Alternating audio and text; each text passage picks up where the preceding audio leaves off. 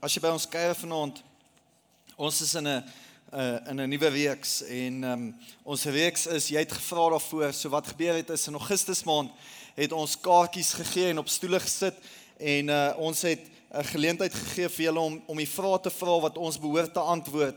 So vir die volgende 2 weke is die preekstyl dalk nie normaal nie en nie heeltemal dieselfde nie, want ons het nodig om moeilike vrae te antwoord.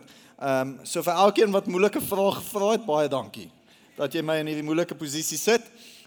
Dit was, ek gaan met jou moet eerlik wees, dit was draining vanoggend. En ek dink vanaand gaan niks anders te wees nie. Net vinnig volgende week gaan ons die oggend en die aand is 2 verskillende preke. So as jy die oggend ook kan kom, sal dit great wees. As jy oggend en aand kan kom, anders kan jy dit op podcast luister, want ons het te veel vrae om in 2 weke in te werk. So volgende week is 2 vrae en dan wil ek vinnig net share oor die laaste Sondag van hierdie maand. Die week daarna is Hart vir die Huis Sondag.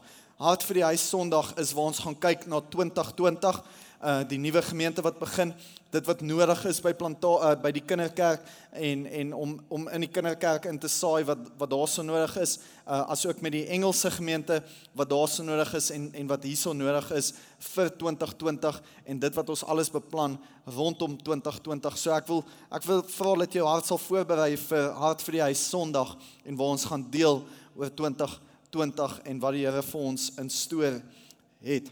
Is jy opgewonde oor die woord? Amen. So ons is in die week, Jy het gevra daarvoor en ek het 'n paar spelreëls wat ek net moet neersit vir vanaand, wat baie belangrik is. Eerstens, wanneer ons die vrae beantwoord, moet jy besef, die Bybel is die waarheid en is ons standaard waar volgens ons lees. Hallo? Great. So die Bybel, en as die Bybel praat oor iets, sal ons standpunt inneem. Wanneer die Bybel praat oor iets, gaan ons standpunt inneem. Let wel, as die Bybel nie daaroor praat nie, en ons het vrae waaroor die Bybel nie praat of duidelik is nie, het ons gaan soek vir beginsels. Beginsels wat ons kan toepas in so 'n situasie. Om 'n voorbeeld te gee, volgende week in die oggenddiens se eerste vraag wat ons moet beantwoord, ek vra, so ek moet dit nou maar sê, want julle het dit glo dit of nie, dis moeilike vrae, so ek moet dit nou maar sê, want julle het dit gevra. Is masturbasie sonde? En toe raak dit stil. Dat was my kantoor ook stil, want nou moet ek verstaan. En die Bybel is, ek het vir 2 antwoorde vir volgende week, maar die Bybel is baie stil daaroor. Glad nie stil oor seks nie, maar baie stil daaroor. So daar's moeilike vrae. Nou, as dit in daai geval is, gaan ons soek vir beginsels en ons gaan probeer beginsels toepas. As daar nie beginsels in die Bybel gekry word nie, gaan ek vir jou sê, hierdie is my opinie. Okay. En ek gaan jou my opinie gee. En hierso is dit is okay om met my te verskil. Okay. Solank ons dit in liefde doen. Hallo? So, as jy nou nie met my saamstem oor my opinie, moet nou nie op Twitter gaan en my tag op Twitter en sê jy stem nie met my saam nie. Ons mag verskil in liefde. Ek bedoel, ons almal kan nie vir die bulle skree nie. Dis kom van julle vir WP skree en daar's iets fout, maar ek bedoel, ek joke, is 'n grappie. Sien jy? Ons mag verskil in liefde. Ek het nou net daarvan gepraat. Ek voel die judgment al klaar. Okay. So, maar ek sê jou sê wanneer dit my opinie is. Okay. En dan kan ons verskil daarop. Maar kom ons bid saam. Here, dankie vir hierdie woord. Here, dankie vir die moeilike vrae wat ons kan beantwoord. Here, kom lei ons, kom berei ons harte voor. En mag jy ons lei in die antwoorde en die ontvang van die antwoorde.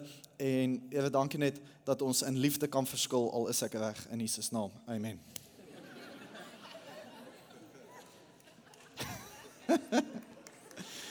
Ek het die kansel, jy nie. Okay, hier is die eerste en die moeilikste vraag om te beantwoord.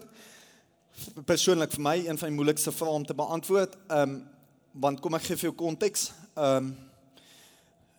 Ek dink ons almal is al gekonfronteer hiermee.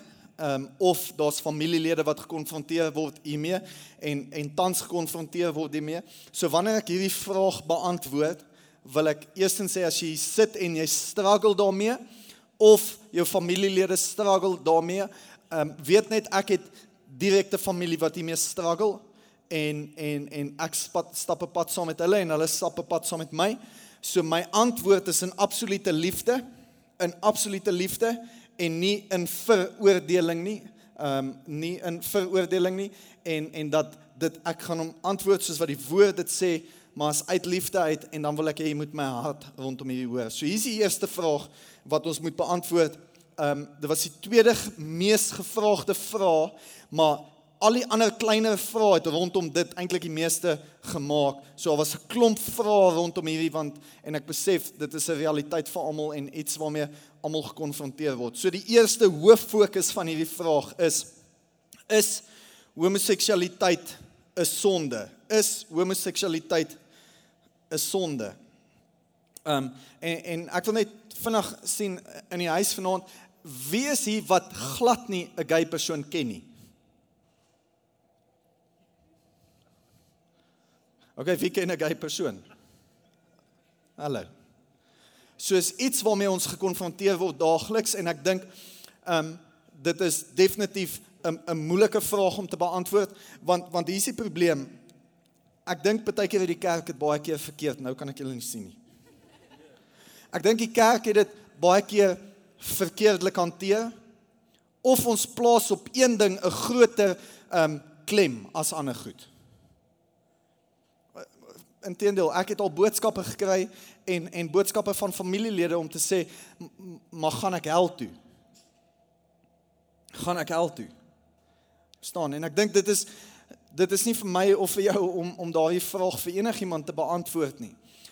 Die vraag, kom ons begin by die vraag, is dit sonde? Wat die woord sê is die volgende in Levitikus 18 vers 22, jy mag nie in 'n homoseksuele verhouding hê nie. Dit is 'n afstootlike sonde. Dan sê in Romeine 1 vers 26 en 27, daarom gee God hulle oor aan hulle skandelike drifte, hulle vroue verander die natuurlike omgang in teennatuurlike omgang, net so laat vaar die mans ook die natuurlike omgang met die vrou en brand van begeerte vir mekaar. Mans pleeg skandelikhede met mans en bring ook hulle self die verdiende straf vir hulle perversiteit. So as ons die skrif gaan kyk, wat die skrif sê dis sonde. Maar die skrifkerk sê ook skinder is sonde. Ek weet net nie waar het ons die pad byster geraak, om soveel klem te lê op ander mense en hulle so sleg te laat voel, maar ons sal toelaat dat skinderkerke skeer. Ons sal toelaat dat mense kerk toe kom, wat vir sy sekretaresse kyk by die kerk, solank jy net nie gay is nie. En ek dink dis waar die kerk gay mense geval het, is dat ons hulle uitgesluit het en ons het hulle nie lief gehad nie. En ek wil vir jou sê, woorde wat seer maak om te sê jy gaan hel toe, of dis verkeerd, of ek wil niks meer met jou te doen het nie, dit gaan nie mense transformeer nie. Maar die oomblik wanneer ons mense begin lief hê, net soos wat hulle is, en hulle aanvaar net soos wat hulle is, en vir hulle sê, ek is lief vir jou, met die liefde van Christus kerk, dis wanneer daar transformasie gaan plaasvind in gay mense se lewens, want hulle gaan besef, daar's 'n groter God wat lief is vir hulle, en daar's liefde wat hulle kan transformeer. Net soos wat die liefde van Christus die moordenaar se hart op die kruis getransformeer het. En ek dink, ons moet harde werk, kerk, om 'n groter verskil in hulle lewens te maak, deur hulle meer lief te hê as ooit. En dalk sit jy hier en jy struggle daarmee. Ek wil vanaand vir jou sê, jy is so welkom in hierdie huis vanaand. Net soos die ander ou, wat iets anders te doen, waarvan niemand weet nie. Elkeen is so welkom hier vanaand. Gebore. Nou ek het nie die mediese agtergrond of die autoriteit in die medisyne om te sê dat mense gay gebore word of nie. Ek weet nie, ek kan dit nie sê nie. Wat ek wel weet as 'n pastoor is dat almal van ons is gebore in sonde en almal van ons gaan neig na 'n tipe sonde toe. Van ons gaan neig na verslawing toe, ander gaan neig na pornografie toe, ander gaan neig, ons gaan almal neig na 'n sekere sonde toe. Dit gee ons wel nie die lisensie om die sonde te beoefen nie. Dis net sowel, dan kan ek die vraag vra, is mense alkoholist gebore? Daar's mense wat gaan neig na alkoholisme toe. Dit is net so. Hulle gaan neig daarna toe, want ons is gebore in sonde.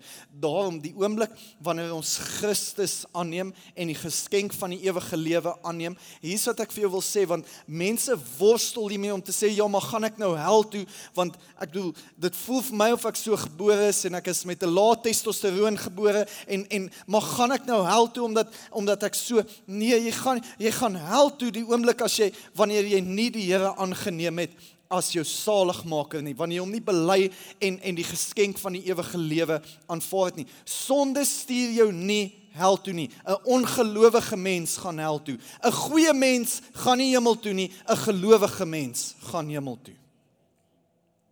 En ek wil jou encourage om die geskenk van die ewige lewe te aanvaar. Dis jou eerste stap, maar dan het ons nodig om 'n volgende stap te leef, om 'n gekruisigde lewe te leef daagliks. Of jy nou sukkel met pornografie, en of jy sukkel met homoseksualiteit, en of jy sukkel met verslawing, en 'n mens het nodig om daardie lewe neer te lê en te sê, ek kruisig dit. Dit is nie altyd maklik nie, en dit vat 'n proses. Redding is in 'n oomblik. Heiligmaking is 'n proses wat ons mee stap. So word hulle so gebore, ek kan nie daai vraag antwoord uit 'n mediese perspektief nie, maar ek weet ons almal neig na 'n sekere sonde toe, het sy dit homoseksualiteit is, of perversiteit, of 'n verslawing aan iets. Nog 'n vraag wat gepaard gaan hiermee is, kan mense wat sukkel en worstel met homoseksualiteit Christene wees? 100% ja. Ek glo met my hart so. Want wat is die vereiste om 'n Christen te wees? Is om die geskenk van die ewige lewe te aanvaar en Jesus Christus te bely as jou saligmaker. En ek glo met my hart so, ek dink aan pastoor Peer, wat die een centurion is, wat sy hele lewe lang gay is. En die Here het hom kom transformeer, kom genees, en sy lewe kom verander, waar hy 'n beautiful vrou getrou het, amazing gemeente opgebou het, en die Here het hom kom herstel. Ek glo met my hart so, inteendeel, en ek glo ook mense kan verander. Nie net gay persone nie, almal wat sukkel met sonde in hulle lewens. 1 Korintiërs 6 vers 9 tot 12 sê, of weet julle nie, dat mense wat onreg doen, geen deel sal kry aan die koninkryk van God nie. Moenie julle self mislei nie, geen onsedelik is, afgodsdienaars, of egbrekers, of mense wat met homoseksualiteit beoefen, of diewe, of geldgieriges, of dronkaards, of kwaadpraters, of bedrieërs, sal deel kry aan die koninkryk van God nie. En so was party van julle ook, maar julle het julle sonde laat afwas, julle is geheilig, julle is vrygespreek in die naam van die Here Jesus Christus en deur die Gees van God. So kan iemand verander, 100% kan iemand verander, en ek glo met my hart dat gay mense ook 'n Christen kan wees. Volgende vraag. Mag Christene tatoeëermerke kry?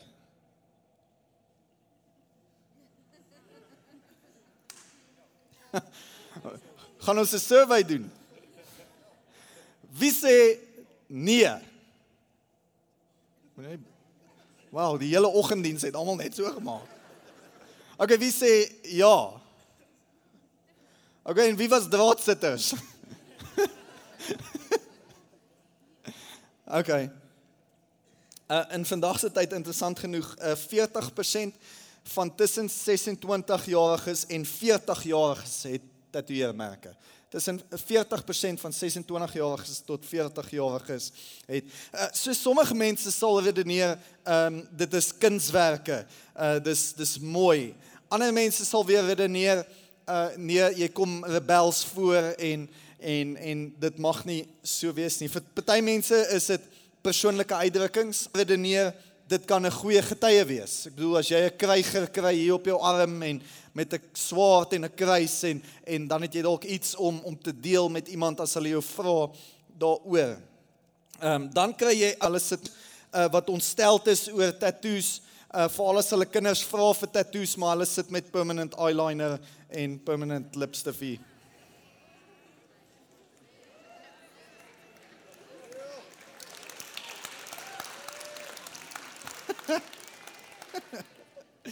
Hier is die ding, wat sê die Bybel hieroor? Die Bybel sê nie eintlik veel nie. Daar's een vers wat baie mense mal is oor om te gebruik, maar is nie noodwendig die regte vers om te gebruik nie. Levitikus 19 vers 28 sê die volgende: Julle mag ook ter wille van dooies geen snye in julle vlees maak nie en geen ingeprikte tekeninge in julle vel maak nie. Ek is die Here. En dan is daar mense wat sien, duidelik, dit is sleg en is verkeerd en jy gaan hel toe. Verstaan jy? Daar's mense wat hierdie vers, as jy hierdie teks net tattoo kry nie, die Bybel sê so. Hier is die ding met hierdie vers, as jy hierdie teks gebruik, moet jy hierdie teks in konteks gebruik. Jy kan nie net een vers gaan uithaal net soos wat dit jou pas nie. Want hoofstuk 19 spreek 'n hele paar goed aan. So as jy sê, ja maar Levitikus 19:28 sê, jy mag nie, sorry, jy's op pad hel toe, wil ek vir jou sê, as dit jou skrifvers is wat jy gebruik, is jy saam op die gravy trein op pad hel toe. Want in daai hoofstuk staan daar, jy mag ook nie jou baard skeer nie. In daai hoofstuk staan daar, dat dieselfde vers sê, julle mag ter wille van 'n dooie geen snye maak nie. So as jy 'n oorbel in jou oor het, jy's op daai trein saam. In dieselfde hoofstuk staan daar, dat jy nie 2 verskillende kledingstukke mag dra nie. So as jy nie 100% cotton dra met aan jou hele lyf nie, ciao, jy's op die gravy trein. Sien jou in die hel. Is belangrik dat ons verse in konteks gebruik. Hier is die enigste vers, maar die vers spreek nie noodwendig tatoeëermerke as 'n sonde aan nie. Die vers spreek afgoderry aan. Sien wat hier gebeur het is, Israel is verlos van die Egiptenare. Vir so lank was hulle onder die Egiptenare se reëls en regulasies en se wette, dat hulle eintlik nie geweet het hoe hulle eie wette behoort te wees nie. En die Egiptenare het tatoeëermerke gebruik vir afgoderry. So wat die Here hier aanspreek is, moet dit nie doen nie, want dit speel is 'n voorbeeld van afgoderry. Die Egiptenare het dit gedoen om afgoderry te laat plaasvind en ander gode te aanbid. Dis hoekom julle dit nie moet doen nie. So die konteks van hierdie vers spreek nie ons sonde aan nie. Die konteks van hierdie vers en van die hoofstuk het te doen met afgoderry. So ons kan nie hierdie vers gebruik om te sê dis 'n sonde vir ons nie. Inteendeel, as jy die Hebreëus reg gaan vertaal, sê hy dat die Here 'n tatoeëermerk het, nie net jou naam in sy palm nie. Dis 'n afdruk van jou gesig in sy palm. Die Here self het 'n tatoeëermerk van jou op sy handpalm. So ons kan nie sê dit is 'n sonde nie. Die skrif is nie baie duidelik daaroor dat dit 'n sonde is nie. Hier's wel 'n paar goed wat jy moet oorweeg. Hier's 'n paar goed as jy sê, ja maar ek wil nou 'n tattoo kry, aangesien die pastoor gesê dis, reg? Hier's 'n paar goed. Jy mag dalk rebels voorkom.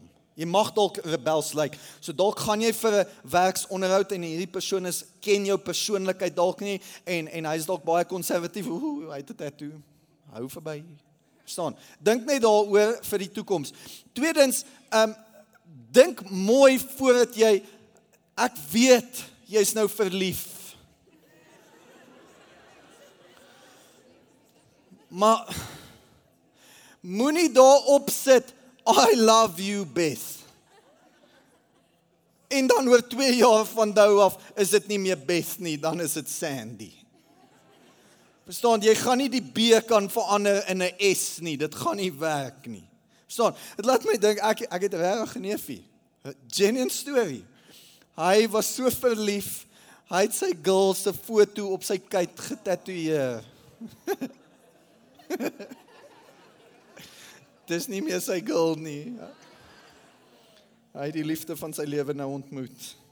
En is nie op sy kuit nie. So hy moes 'n ander haarstyl daar gaan sit het en oorring ingesit het en net bietjie anders te laat lyk het, maar so moenie iets kies waar jy sal spyt wees. Ek bedoel, as jy 35 is en jy gaan dalk deur 'n midlife crisis en jy kry vir jou swaalkies, dink net op 65. Daai swaalkies wat jy gaan kry, gaan dalk Adidas word. Ek bedoel, so dis 'n mooi unicorn wat 'n kameelkwerk kan word. Ek bedoel, daar's hier is die ander ding wat jy moet oorweeg. Kyk vir my graad 7's, waar's julle? En jong mense in die huis. As jy nog in jou ouers se huis bly. Kyk vir my. As jy in jou ouers se huis bly en jy betaal nog nie vir die flush van jou toilet nie. Ek wonder of jy geweet het, elke keer wat jy flush moet jou ouers geld betaal daarvoor.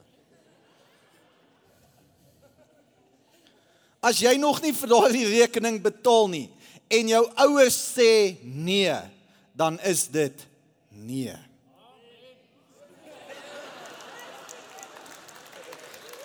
Dankie ouers. Aanraai om tatoeëermerke te en hier is my opinie, ek sal hulle nie aanraai om tatoeëermerke te kry nie, net my persoonlike opinie, maar hier wat jy ook moet weet, en ek dink is die Here se hart vir ons ook, is, as my seun of, dit was profeties, okay, sê net vir my vrou, Bella, en sê, dit was profeties, as my seun of 2 dogters eendag nou besluit, dis wat hulle wil doen, verstaan, hier wat ek wel weet, my hart teenoor hulle, is my liefde vir hulle, omdat hulle 'n tatoeëermerk het, gaan nie verander nie. En ek dink nie die Here se liefde vir ons verander oordat ons 'n tatoeëermerk het of nie. Hy's nog steeds so lief vir ons soos wat hy was voor dit en na die tyd ook. Amen. Great. Kom ons gaan deur 'n paar vinnige vrae en dan gaan ek nog een moeilike vraag beantwoord. Is dit oukei om verras te word? So die Bybel is nie 100% geen 'n direkte antwoord hier nie. Wat die Bybel sê is Genesis 3 vers 19. In die sweet van jou aangesig sal jy brood eet totdat jy terugkeer na die aarde, want daaruit is jy geneem, want stof is jy en tot stof sal jy terugkeer. Nou as jy doodgaan en jy lê in 'n kus vir 100 jaar onder die grond, jy gaan stof word eventueel. Of jy nou veras word, jy gaan net vinniger stof word. Altwee gaan jy stof word. Maar hier is die ding, net weer eens, my opinie, en jy hoef nie saam te stem hieroor nie, is, ek dink ook ons moet die konteks van ons land in ag neem, in waar ons bly, want as jy kyk na die toestand van begrafplaase deesdae, is begrafplase geplunder op 'n weeklikse basis. Ek bedoel, dis moeilik om mense te begrawe, vra my, en ek sal daarvoor nogals consider, as 'n familielid moet sterf of iets, om eerder dalk te veras met die wete wat gebeur in begrafplase, tans en daar's, ek bedoel, daar's lyke wat opgegrawe word vir wat is dit, witch doctors en muti en al daai tipe van goed, en mense plunder die grafstene, so dit sal ek consider. Dit gesê, hou in gedagte, ek wil net hierdie sê is, my belewenis van mense wat voor 'n graf staan, en 'n oop graf staan, is dat dit baie vinniger closure bring, tot die genesingsproses en die rouproses om te genees na daardie seer. So, ek dink vir my persoonlik, ek sien nie dat daar skrif is wat sê dis sonde nie, inteendeel, ek weet nie hoe kan jy sonde pleeg as jy klaar dood is nie. Ek bedoel, dis nie asof jy nou gaan stop, jy's klaar, jou siel is klaar. Ek het gesien, jy wil my, verstaan dit, jy's klaar, jou siel is klaar, weg. Maar ek dink vir my persoonlik is dit 'n familiebesluit. Konteks van ons land en net luister, maar is jou familie sterk genoeg om closure te kry as daar nie 'n graf is nie. So dit sal ek net wel in ag neem. Sal ons in die hemel getroud wees? Ons mormoonvriende glo wel ons gaan, maar ons sien dat dit nie in die skrif so is nie. By die opstanding sal mense nie trou en is ook nie in die huwelik nie. Inteendeel, wanneer ek dink wanneer mense doodgaan ook, dis wat jou vows ook sê, is wanneer jy dood ons skei. Maar daar is nie 'n direkte antwoord hierop of wat duidelikheid gee hierso nie. Sal ons mekaar in die hemel erken? Die Bybel praat ook nie direk daarvan nie. So ons sien dit ook nie. Daar's wel is al bewyse van geheue waar ons moet rekenskap gee oor ons dade. So ek dink jy gaan 'n vorm van 'n geheue hê om rekenskap te gee. In Lukas 16 vers 23, toe hy in die doderyk in pyn verkeer, kyk hy op en sien vir Abraham daar in die verte en vir Lazarus langs hom staan. Hier is die ryk jong man wat bekommerd was, of die ryk man oor sy broers. Maar die woord sê nie dat hulle hom herken het nie. So ek is nie oortuig dat ons heeltemal almal mekaar gaan herken nie. Ek dink die Bybel is nie 100% duidelik daaroor nie. Nog 'n vraag wat mense gevra het is, kan mense ons vanuit die hemel sien? Byvoorbeeld my ouma. Dit sal weird wees. Ek bedoel, wanneer kyk sy vir jou?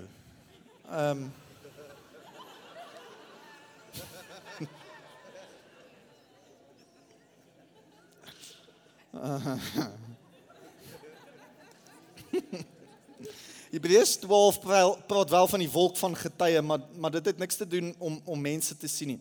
Hier is my opinie. En ek dink ek mag reg wees op hierdie opinie.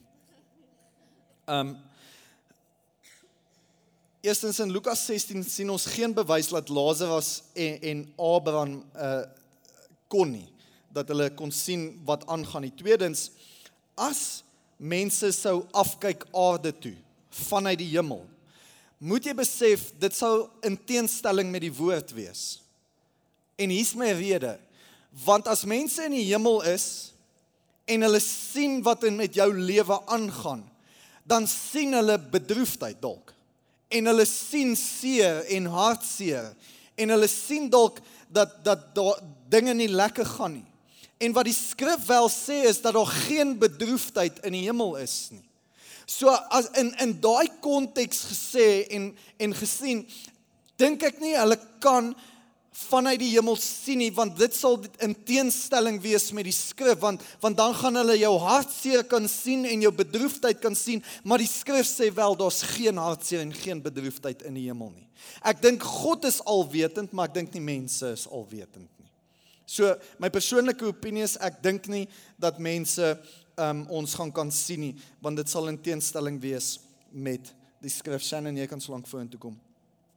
Laaste groot vraag, en hier is 'n swaar een, is, gaan iemand hel toe wat selfmoord pleeg? Gaan iemand hel toe wat selfmoord pleeg? En statistieke wys dat byna net in die VSA, vir wat dit werd, is byna 1 miljoen mense probeer elke jaar selfmoord pleeg, en 2 uit 15 mense slaag, jaarliks. En dis 2 keer soveel as 10 jaar gelede. So 10 jaar gelede was dit 1 uit 15. So die getal het verdubbel. Jy kan die wiskunde dan gaan doen. En dit is, ek weet nie, ek dink dit is 'n moeilike vraag om te antwoord, want ek dink almal van ons was al gekonfronteer hiermee. Ten minste 'n familielid of 'n kollega of iemand by die skool of 'n skoolleerling, skoolkind wat saam met jou op skool was, wat gekonfronteer was daarmee. Hier is ek dink wat my kwaad maak, is mense wat onkundig is in so 'n tydperk, veral vir familielede. Kom ek vertel jy van 'n dogtertjie wat ek begrawe het. Ek het seker al 10 tieners begrawe wat selfmoord gepleeg het. En dit slaan huis toe elke keer. Dit laat my harder werk om die hemel groter te kry en die hel kleiner te maak. Maar ek dink wat my kry baie keer en onderkry, is onkundige dominees, pastore of mense wat nie hulle Bybel ken nie. Want keer op keer kom al familielede Wat sê Selwyn, hierdie persoon het gesê, julle moet ons help bid vir die kind van ons se siel, want hy brand in die hel. Ek dink nie een van ons het die autoriteit, enigsins, om te kan sê dat iemand hemel toe gaan of hel toe nie, is net die Here. Dis net die Here. Wat ons sien in die skrif is die volgende, elkeen wat sy broer haat is 'n moordenaar, en u weet dat geen moordenaar die ewige lewe in hom het nie.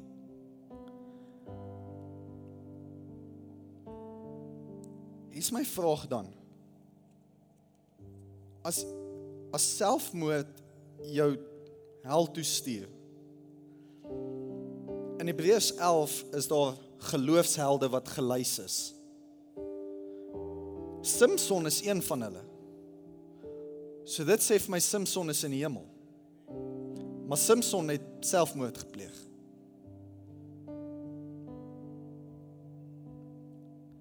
Dit bring my by die konklusie dat ons het nie die reg om enigsins so uitspraak te maak oor iemand se lewens nie. Want die persoon wat langs aan Jesus was 'n moordenaar gewees. Maar Jesus het hom vergewe. Kom ek vertel jou van hierdie dogter. 16 jaar oud. 16 jaar oud, 7 hoërskole in 3 jaar. 'n stiefpa wat haar afbreek op 'n daaglikse basis. 'n stiefpa wat 'n revolver in haar gesig druk. Die koel vat, koukie vat en haar naam daarop skryf en elke keer vir haar sê, jy moet ons 'n guns doen. Ek weet nie of mense wat in daardie omstandighede is, altyd by hulle volle bewussyn is om die regte keuses uit te oefen nie. Hierdie meisie op 'n wintersnag het haarself gehang, want sy kon dit net nie meer hanteer nie. Sy kon die seer net nie meer hanteer nie. Ek glo met my hart hierdie meisie is in die hemel, want ek weet op 2 kere wat sy hart vir die Here gegee het en sy die geskenk van die ewige lewe aanvaar het. En ek weet selfmoord, sê die Bybel, is nie 'n onvergewelike sonde nie. Maar dit bygesê, en ek wil dit met kompassie sê, ek weet baie van ons word dalk hiermee gekonfronteer, en baie van ons is onseker hieroor. Hier's wat ek wel weet. Ek weet wel dat selfmoord nie die antwoord is. Ek weet wel dat selfmoord is 'n permanente oplossing vir 'n tydelike probleem. Vir 'n tydelike probleem. Want sien, jy gaan dalk nou deur 'n moeilike tyd. En jy gaan dalk op jou skoolloopbaan deur 'n moeilike tyd. Maar ek weet dit wat jy nou deur gaan, kan Jesus kom transformeer en daar dieselfde tyd, dan kan dit net 'n sinnetjie wees. Ek het deur 'n moeilike tyd gegaan, maar die Here het my kom genees. Die Here het my vrygemaak. En ek wil vir jou sê, ek weet ons gaan deur moeilike tyd. Dit laat my dink aan Saul. Saul in 1 Samuel 31 vers 3 in die Message vertaling sê die volgende: And the battle got hot and heavy around Saul. En Saul het toe sy wapendraer gevra om hom dood te maak, en sy wapendraer wou nie, want hy was te bang, en Saul het in sy eie swaard geval. Want hy het opgegee op die battle wat hot and heavy around hom geraak het. Nou Saul was in 'n ander omstandighede ook. Maar baie keer bevind ons onsself in omstandighede so Saul, waar ons sê, the battle is getting hot and heavy around us. En dan is ons nie altyd seker of daar uitkoms is nie, en ek wil vir jou 'n skrifvers gee vanaand.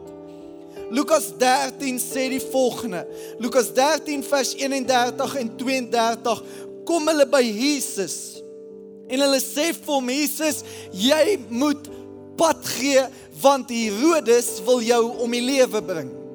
Hier Jesus se reaksie op daardie stelling was die volgende vers 32, sê die volgende, hy sê, hy duiwels uit vir daardie jakkels. Kyk, ek dryf duiwels uit, en ek maak gesond op dag 1, en op dag 2, en op dag 3 is ek eers klaar. En vanaand wil ek vir jou sê, wat Jesus vir jou sê vanaand, dalk sit jy hier soos 'n Saul, en dit gaan nie lekker by die huis nie, en jy sê, but the battle is getting hot and heavy. Dalk sit jy hier, en die werksplek is nie meer wat dit is nie, en jy kan dit nie meer hanteer nie, en jy wil nie meer opstaan in die oggende nie, en dalk is jou huwelik moeilik, en dalk is jou omstandighede moeilik. Ek wil vir jou sê, wat Jesus sê is, in vers 32, kyk, ek maak gesond. Op dag 1 en op dag 2 en op die 3de dag is ek eers klaar. En profeties vanaand wil ek vir jou sê, Jesus Christus is nog op dag 1 in jou lewe. Hy's nie klaar nie. Moenie in jou eie swaard val nie, want daar's 'n oplossing vir jou vanaand, en sy naam is Jesus Christus, en jy kan daardie vrede beleef. Ek wil net jou encourage, al raak dit warm, al raak dit ongemaklik, moenie opgee nie, want oor 'n seisoen van nou af, gaan dit net 'n sinnetjie wees, en jy kan terugstaan en sê, maar dit het moeilik gegaan, maar Jesus Christus het vir my deurgekom. Moenie opgee nie. Dis nie die antwoord nie. Dis 'n permanente oplossing vir jou tydelike probleem.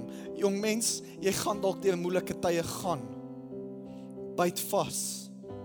5 jaar gaan dalk taaf wees, byt vas. Studentelewe gaan dalk taaf wees, byt vas. Maar moenie opgee op jou droom nie. En moenie opgee op die lewe wat hy vir jou betaal het nie. Want jy is duur gekoop, sodat jy voluit kan lewe.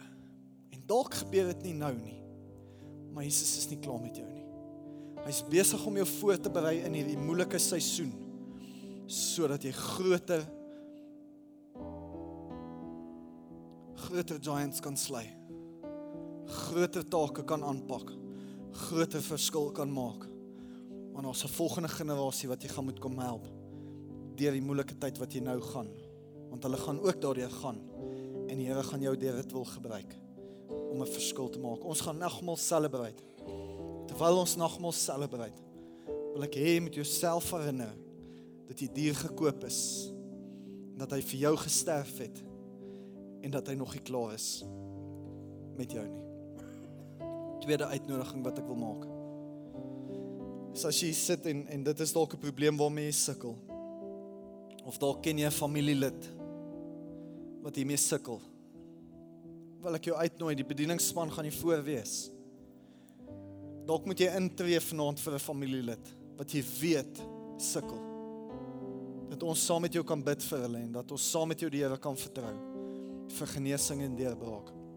En dan wil ek jou ook uitnooi, na afloop van die diens, as jy dalk sukkel daarmee, dat jy by die bidspan en die bedieningsspan sal uitkom, dat ons jou kan bedien vanaand, en saam kan vertrou vir genesing. So ons gaan nagmaal celebrate, en dan gaan ek die diens afsluit.